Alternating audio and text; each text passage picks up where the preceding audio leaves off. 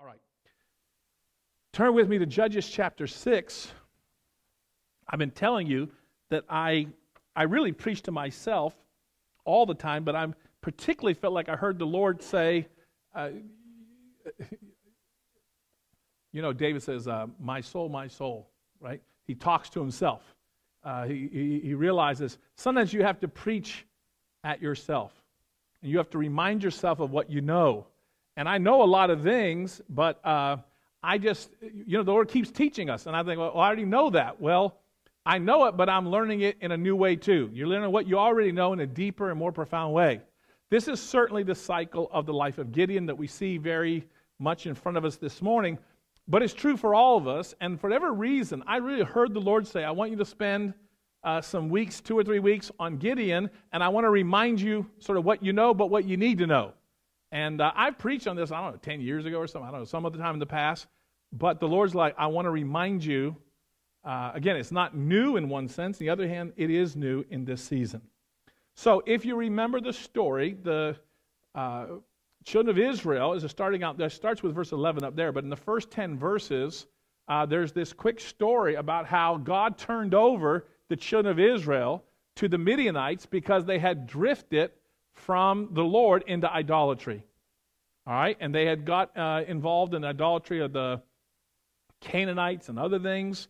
And so we talked about the Deuteronomic cycle. If you remember, last week, if you were here, I did a very fancy chart. I was expecting the Vesser to write me letters, but that chart that I put up there, the technology, if you're using technology as good as I was using, or well as I was using, I thought people would really, but anyway, I'm sure they're all going to mention it. It was a profound circle with arrows on it. You remember. You can't expect that every week, though. All right, so there's the Deuteronomic cycle where people are doing well, then they move away from God in good days as they're bad, and they turn to evil, and we turn to evil, lax our boundaries, and open ourselves up to the flesh, the world, and the devil. Then God's judgment comes. God's judgment comes, and then things start to fall apart. And when things fall apart, we say, oh, Lord, where are you? And we run to God. And we run to God. God hears us, forgives us, and then we do well, and then we drift. And that's called the Deuteronomic cycle. And we talked about it last time. So that happened, and then the Lord sent a prophet that's not named. And then if you remember on the verse 11, the angel comes to Gideon, and he calls him a mighty man of valor. Even though Gideon is hiding in a winepress, he has no particular spiritual insight. Can you imagine? Do you know that God uses people powerfully who have no particular spiritual insight? If anything, Gideon is an example of someone who was slow on the uptake on spiritual things. And he was difficult. He lacked faith. We're going to see that this morning. To me, it's such an encouragement. I think there's hope for me. When I see these crazy people, I think there's hope for me. All right, Gideon reminds us there's hope for us. And the angel says to Gideon, "O mighty man of valor," even though he has no apparent natural abilities, he has got no status, no particular education, he's not particularly bright, he has no particular spiritual quickness or openness, he's not like this kid that was born with all this great faith, none of that. The only thing is, God says, I can see you at the beginning the way you are at the end because I'm not stuck in time. And that's the way God sees you. And what God's reminding me is that he sees me at the end, not at the middle. So, Gideon, though, doubts. I don't know about you, but even when the Holy Spirit interacts with us and we have prophetic words and good things happen, some of us still have a hard time following being faithful. Gideon was that kind of guy. There's hope for us. So notice in verse 17, now we're going to jump down. He says, the angel said all these different things. Surely I'll be with you. He speaks to him, but he says, hey, how do I know you're not just a mirage? How do I know you're not just tricking me? And that's well funny. People come to church or they'll be in a meeting and the Holy Spirit will come on them powerfully, but when they go away, the devil says, oh, that wasn't real. You made it up. Then Gideon says to the angel, verse 17, if now I have found favor in your sight, then show me a sign that it is you who talk with me, and I'm not just making this up or whatever else. Again, I used to think when I was young, oh, these stupid people, how could they? Now I'm like, I know how it is. I've tried to talk myself out of some things that God was doing. All right. Then he says, Gideon says, don't depart from me here, I pray, until I come to you and bring out my offering and set it before you. And he, the angel of the Lord says, I will wait until you come back. Now we get down to 19. So Gideon went in and prepared a young goat. Listen, you don't go slaughter a young goat and gut them and cook them in just a couple minutes. Now I will say, I'm kind of slow. It might take me 20 or 30 minutes to gut a deer, but a real hunter could do it about 5 minutes if you do it a lot. So, he killed them real quick, guts them real quick. I mean, that would have been how he lived his life, so that wouldn't have been hard. But to cook him up, it would have taken an hour or so, at least. All right, so he cooks him up, his favorite goat dish, maybe a little jerk goat or something, whatever. I don't know what the spices were, but he cooks him up. That's got the gravy, the boiling, the broth, and then he bakes him a bunch of flour. Hard work. Representing lots of work to have an ephah of flour. It's like I think a couple liters in volume of flour. That's a lot. And for them, they didn't have corn, wheat and stuff the way we do to get the grain. I mean, that would have represented a massive amount of work in the cooking of that in terms of the harvesting and all the stuff. So not a little thing. So 19. So Gideon went in and prepared the young goat, the unleavened bread from an ephah of the flour. That meant the meat he put in a basket, and he put the broth in a pot, and he brought them out to him, the angel, under the terebinth tree, and presented them. Now look, this is when it gets exciting. Then the angel God said to him, take the meat and the unleavened bread, and lay them on the rock, and pour the broth on. Not unlike Elijah, put your sacrifice, and then put all the water, so you'll know it was God. It ain't going to be, they just accidentally got inflamed here. Then the angel, Lord, verse 21, put out the end of the staff that was in his hand and touched the meat and the leavened bread, but the fire rose out of the rock and consumed the meat and the unleavened bread. And the angel of the Lord departed out of his sight. So, he sees this thing happen. The angel puts his staff in. All of a sudden, flames come up, consumes it, Holocaust offering, and then the angel disappears. That would be a faith builder, right? You had a radical encounter with God. You'll never forget. You'll always be faithful for the rest of your life. Right? That's pretty big. That's a pretty big deal. Now, Gideon perceived that he was the angel of the Lord that had disappeared. So Gideon said, alas, O Lord God, for I have seen the angel of the Lord face to face. Now, I don't know about you, but maybe you're sitting beside what's that, Eeyore. You remember Eeyore in Winnie the Pooh? I am miserable. Everything is bad. If it can go bad, all that stuff, right? I've had a little Eeyore, a little whiner in me, and we got a couple other Eeyores in the church maybe, but God's working on us. Now, this is his thinking. The angel comes to me, he tells me this good news. I ask for a special sign from him. I get the special sign, but now that I realize he's angel of God, he's going to strike me dead because no one sees angel of the Lord lives. So he turns this incredible, powerful encounter with God through the angel into, I'm going to die. Do you know anyone that ever turns blessings and finds a cloud behind every sun ray? There are people like that. Now, I don't really mean, just since we're on video, I don't really think there's a demon called Eeyore, but I'm just telling you, might as well be. All right? There's people, they'll turn anything in to something negative, even when God's trying to bless them and bless them and bless them. He's still working, thank goodness. All right, notice what the Lord says. Then the Lord said, and peace be with you, and do not fear, you shall not die. Because that's what he is saying. When he says, alas, I've seen the angel, he's not saying, alas, I've seen the angel, it's wonderful. He said, alas, I've seen the angel, now I'm going to die. The Lord says, peace, it's all right, peace, I'm going to be okay. I'm with you. I didn't call you to do all this other stuff to trick you into doing a sacrifice and then kill you. So, now listen, this is a beautiful thing. So, Gideon built an altar there to the Lord and called it the Lord is Peace. To this day, it's still an Oprah in the Abiezrites, however you say that. Now, in the ancient Near East and with the Jews, if you remember their history, they did something very beautiful. They would, when they encountered God, they would build an altar of remembrance. So that when they came back through, they'd remember, oh, here's where God met me 20 years ago. You know, when God meets you, you think, oh, there's no way I could forget. I was talking to John Carl on WhatsApp, at his hotel room. He said, I feel like the Lord really spoke to me on the flight from Orlando, he said, up to Newark. And I said, well, write it down, because I said, the Lord's told me things, and I'll think I could never forget it. It was so powerful. But I said, I can go to sleep and wake up and can't remember what he said. But at the time, you think, I never could forget. So he's like, well, I'm too tired. I said, well, at least do a voice memo. You don't want to lose it. So in the ancient world, they'd find stones, which again, not little work.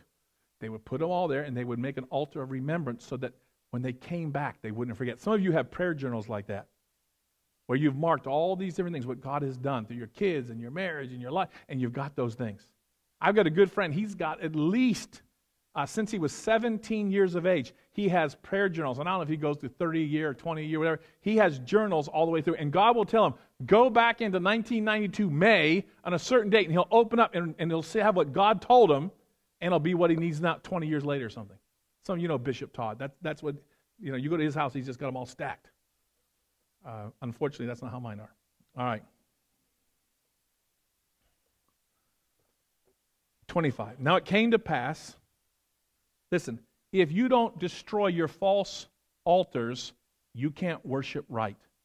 Part of the reason you're stuck and you haven't had a breakthrough is you haven't got rid of the idols of your parents and your grandparents. And that's why you're stuck. God is telling Gideon now, he says, you got a clean house. I can't tell you why Gideon's dad didn't. But Gideon's dad didn't, and Gideon could not move forward in his own spirituality until he cleaned up and dealt with the generational stuff. By the way, Thursday we're talking about that, more specifically in doctrine, etc. So it came to pass the same night, 25, that the Lord said to him, take your father's young bull, the second bull of 7 years old. He got two, a young one and then a full-grown one, and tear down the altar of Baal. Now, his dad was an Israelite. He had no business having an altar of Baal. That's what happens. Tear down the altar of Baal that your father has, and cut down the wooden image that's beside it. Now, it was an Ashereth pole. And not to be too specific, but let me use a big word. The Ashereth poles were to a female goddess, Asherah, and they were in the shape of a phallus. That's so the children won't know what I'm talking about. But very gross, but that's what they were. Big, like a totem pole type thing. All right. Tear down the altar of Baal that your father has, and cut down the wooden image that's beside it, and build an altar to the Lord your God on top of the rock in the proper arrangement. He couldn't worship God on the rock until he had dealt with and destroyed the altars and the false worship of his parents. Some of us, we got saved and we try to move on, but we didn't clean house and we're blocked. One of the things that has to happen, the Assemblies of God, Greenhouse, they have a breakthrough service. When people get saved and they have a weekend, they have a breakthrough, and they basically try to help them out to get rid of the demonic strongholds that they grew up with and they dealt with in their families. And so they go through it all. In the early church, when you do a baptism, one of the extra prayers is you anoint the eyes and the ears, and because the idea is you have angels assigned to you for good, but there are demons assigned to block you from hearing and seeing. And so until Vatican II in the Catholic Church and the Anglican churches, until that time, and all the baptisms, they would pray that prayer. You know what? That prayer is a powerful prayer. When we baptize people today, if they're older, they're not infants, we pray for them to be filled with the Holy Spirit right then and there. Asking God to remove the blockages. Part of you are worship. You're struggling in your worship and hearing God, and it's because you haven't taken care of the idols of the family. We got to clean house. That's what, if we confess our sins, if we take corporate responsibility and we repent before God, God will hear us. This is a normal part of spirituality. It is in the Old Testament and it is in the New Testament. That is part of why Jesus became a curse for us. Okay? He shared on hanging on the cross. He joined our capacity to be cursed. He had no capacity to be cursed. There was no disobedience, no sin in him. But he allowed himself to die in a way where the Old Testament said, anyone that hangs on a tree is cursed. That was the only way for him to hang in that way that would allow him to share our estate, our condition of being cursed. He joined us and then broke it on the cross. Take your father's young bull, the second bull of 7 years, and tear down the altar of Baal that your father has, and cut down the wooden image that's beside it, and build an altar to the Lord your God on top of the rock in the proper arrangement. Take the second bull and offer a burnt sacrifice with the wood of the image which you shall cut down. So Gideon took 10 men from among his servants and did as the Lord had said to him. But because he feared his father's household and the men in the city too much to do it by day, he did it by night. Can you imagine? God did not judge him for that. God's like, at least you're obedient. You don't have to be a hero, but you do have to be obedient. He's like, I'm afraid to do that. I mean, here God is with him. He's found that out on a one-on-one level. Now he's going to find out that on his family in his city, with his family and extended family, that God will take care of him there too. He has to learn that if he's going to take on a nation. And if he's going to lead a nation. So he's learning. His faith and obedience are growing in cycles. But God tells him to do it, but he still does it by night. He believes, but there's a little doubt in him. Most of us understand. I sure understand and appreciate. All right. 28. What's the retaliation in the spirit world when you start tearing down idols and do the right thing? Everything's hunky-dory? Or did things really get hot? Things really get hot. If you're doing something that matters, it's going to get tougher. If your immature view of the Christian life is, if I'm doing the right thing, everything is easy, then you're smoking pot. That's a metaphor I trust. But in Gainesville, maybe I should be more careful with my illustration metaphors. Here's the deal. If you're doing right, God will be with you. He'll take care of you. But things get increased because you're on the right path. And the enemy does not want to let you free and to become the people. There's nothing more attractive to this world than men and women who love Jesus and love the world that Jesus died for. That's the most attractive thing in the world. The way we love each other in our marriages, with our children and our friends. When people really get a picture of Jesus and they live for Jesus, there's nothing more wonderful. And the enemy knows it. 25, excuse me. Now, came to pass I'm jumping down, 28. This is why I have 16. Apparently, I got to go to 18 font. All right. When the men of the city arose early in the morning, there was an altar of Baal torn down, and the wooden image that was beside it was cut down, and the second bull was offered on the altar which had been built. And they said to one another, who has done this thing? And when they had inquired and asked, they said, Gideon, the son of Joash, has done this thing. And the men of the city said to Joash, now Joash's dad was compromised. He wasn't living right. But he says one of the most profound things, and he saves his son's life because he had a glimpse of wisdom. Maybe because the spiritual and generational spirits had been addressed. Maybe that's why the father had a moment of clarity. We're not sure exactly why, but he does. The men of the city said to Joash, bring your son here that he may die because he has torn down the altar of Baal and because he has cut down the wooden image that was beside it. But Joash said to all who stood against him, would you plead for Baal? I mean, if Baal's strong and good, you don't need to defend him. He'll defend himself. Would you save him? Let the one who would plead for him be put to death by the morning. Saying, hey, Baal can take care of himself if he's real. If he is a god, let him plead for himself because his altar has been torn down. Therefore, on that day, he called him Zerubbabel. Let Baal plead against him. Let Baal fight him. Let Baal contend against him.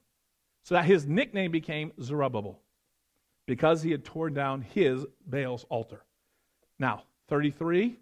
So the city turns against him, but he gets stopped because God's with him. And now, the anointing, the Bible says in Hebrew, comes upon him like clothes. You can't see it in the New King James, but it's like clothes. Then all the Midianites and the Amalekites, the demonic stirs up all the other people. Now you got cousins and uncles and aunts complaining and all these people, all kind of crazy things. All hell breaks loose if you're trying to get free and follow the Lord Jesus Christ properly. Then all Midianites and all the Amalekites and the people of the east gathered together, and they stood and crossed over and encamped on the valley of Jezreel, the valley of contention and tears. But the Spirit of the Lord came upon Gideon. In Hebrew, it came upon Gideon like clothes. That's pretty nice. That's an armor to be worth having. But the Spirit of the Lord came upon Gideon. Then he blew the trumpet. Now, earlier it says, I'll be with you, singular. Okay? You'll fight as one man, meaning you, the anointing will be on you, and it'll be enough for everything. The anointing that's on him calls a nation to battle. Same old guy, no spiritual insight, no particular gifts, no big deal, nobody, but God's with him. When he blows the trumpet, he awakens the nation. Why? Because the right guy's blowing the trumpet. Not everybody can blow the trumpet and it matter. But when God's anointed people call for the purpose, do the purpose they're called for, everything changes. Wonder what you've been called for, what trumpet you're supposed to be blowing.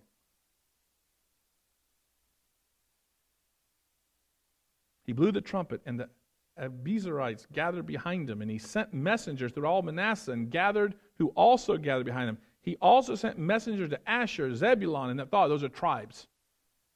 And they came up to meet them.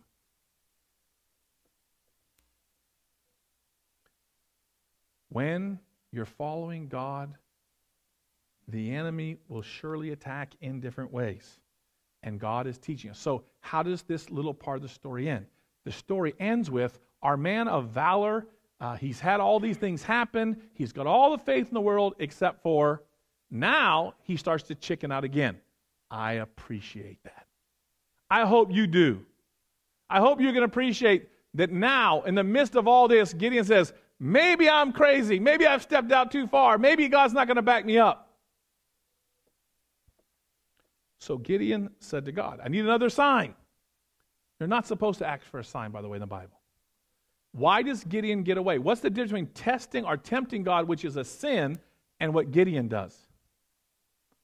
Well, there's no apparent difference just in the outside, but here's the heart difference. Some people say, God, if you really love me, then you heal my daughter, and they give him a list, and they try to tell God what to do. Gideon wasn't doing that. The signs that Gideon wanted was to believe that God would love him. Gideon needed a sign to tell him he was okay, not that God was okay. All right? Some people say, well, I was a Christian, and then God didn't, my mother got sick, and he didn't heal her, and so I left the faith. Okay, that's tempting God. You don't tell God what hoops to jump through. We ask him. It's amazing what he'll do, but we don't tell him. So Gideon's not telling God, to do something in some way, make me rich or something. He just simply can't imagine God really wants to use him. And God in his kindness and his patience says, I'm there with you. I'll walk you through this. If you'll save Israel by my hand, as you said, look, I'll put a fleece of wool on the threshing floor. If there's dew on the fleece only, and it's dry on the ground, then I shall know that you shall save Israel by my hand, as you said. And so it was. How about that? God said, okay, I see your heart, fair enough. When he rose early the next morning and squeezed the fleece together, he wrung the dew out of the fleece, a bowl full of water, but it was dry on the ground. So now he asked for his sign, he's all happy, and he's going to be full of faith from here on in. Gideon said to God, don't be angry with me, but let me speak just once more. Let me test, I pray, just once more with the fleece. Let it now be dry only on the fleece, but on all the ground let there be dew. And God did so that night. It was dry on the fleece only, but there was dew on the ground. Now, I want to go back to this one piece. The idols of the Canaanites that Gideon had to clean house with are not that different from the idols today. One of the scholars that I read said this. In our world today, this is a quote, even if the names and structures are unfamiliar, the gods have not changed, for human nature has not changed. And these are the gods that humanity regularly recreates for itself. This is what they were looking for in the Canaanite gods. What does it want? If it's modest, it wants security and comfort and reasonable enjoyment. That's what they were seeking through the Canaanite gods. You see, with the God of Israel, they would submit themselves and obey God, and they didn't know where God was going to take them. They didn't like the uncertainty. They didn't like not knowing that they had to obey and they had to do the right thing even when the people around them weren't. That is what it means to follow God. It's the God of uncertainty. The Jews knew God as a God of uncertainty. He was the God and they were the servant. But the Canaanite God said, we'll give you the comfort, and the demons, the comfort, the security. You can manage things. Everything can be within your control. But if you're ambitious, some of us are more greedy, the gods promise power and wealth, and unbridled self-indulgence. In every age, there are forces at work which promise to meet our desires. Political programs, economic theories, philosophical movements, entertainment industry, all having one feature in common, that they are big enough to do things for us that we cannot do for ourselves. Yet at the same time, amenable to our manipulating them so as to get what we want. The Canaanite gods are not unlike the gods of wealth and materialism and all things.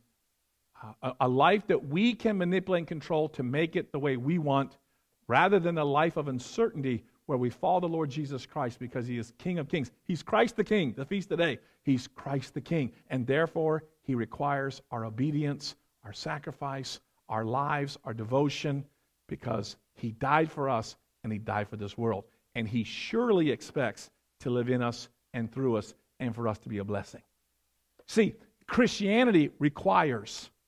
Jesus is both Lord and servant. We know Jesus primarily in the Gospels under these two figures, Lord of all and servant of all. The Christian is never allowed to follow Jesus in His modeling of Lord of all. That is exclusive to Jesus because He is not only the perfect man, He is 100% God. We want to be Lord too. Lord is only for Jesus. The only way in which we're allowed to follow the Lord Jesus Christ is as servant. The suffering servant. That's the model. Christ also suffered for you, leaving you example to follow in His steps. But that means uncertainty. It means that we can't control everything. We cannot always get our way. And some people, in the crucible of uncertainty in following Christ the King, would desert Him. And believe me, I can look many days in which I didn't say, oh, I'm deserting God for convenience or whatever. But looking back, the flesh, the world, and the devil, I've been seduced at times and places to look for the things that would make me happy, comfort, security, and ease. And what's his other one? He says, reasonable enjoyment. And then on my greedy days and covetous days, he says, we're looking for power and wealth and unbridled self-indulgence. That's not the life for the Christian. Some of us, we've got to tear down our father's idols and our own. Our worship has not been able to connect with heaven in the way it needs to and the way it's supposed to. There's nothing wrong with you, but if your idols are in the way, you'll never be able to worship God properly. You'll never be able to see. You'll say, why do all these other people get words and this happens? Maybe you've never cleaned house. But there's also then, as Gideon had to learn, the lordship of Jesus Christ. Will we follow Him in the testing of uncertainty? Will we take up our cross daily and say our lives for His because He gave His for us? That's a rough thing. And it's not something we can just answer at one time at a youth crusade or one experience with the Holy Spirit when we spoke in tongues. It is a decision that we make daily. And sometimes we have to make it multiple times a day. Lord Jesus, You're the King. Today, the feast is of Christ the King. And Lord, we love it. There's nothing objectionable in our minds, on our hearts about You being the King. But our souls and our flesh betray us, as we have chosen and I have chosen many times. With my mouth saying Christ the King, but in my attitudes looking for the things that this world offers. Not trusting Your provision, Your care, and Your direction. Getting frustrated and resentful for the uncertainty of what it means to be Your disciple. Lord, we thank You for Your patience with Gideon. And yet, Lord, at the same time, we recognize if he hadn't obeyed You in tearing down his father's altars, probably his father as well as himself would have never been able to progress. So, Lord, we obey You imperfectly. We trust You imperfectly, but help us to see it, to repent. And then, Lord, we pray that You'd pour out Your Spirit. Lord, we long for the day we can say we're clothed not only in Your righteousness, but by Your Spirit to serve this world that You died for and to be Your light, Lord, in a dying generation. Lord, help us. Forgive us for our fleshly appetites. Lord, we want to play it safe, and there is no safety with the Canaanite gods. Just like the Jews found out Those who would seek in this world and its gods safety and security find misery, instability, scarcity, lack. Lord, this universe will not honor those who seek peace on any other terms but through Jesus. So, Lord, help us. Bless us. Strengthen us. Lord, give us, Lord, by your Spirit, the revelation of your great love, your great salvation, and help us to be more faithful in our adherence to you, Lord, because you truly are the King. We pray these things in the most beautiful name, the most wonderful name, the most powerful name, the name of Jesus, and the name of the Father, the Son, and the Holy Spirit. Amen.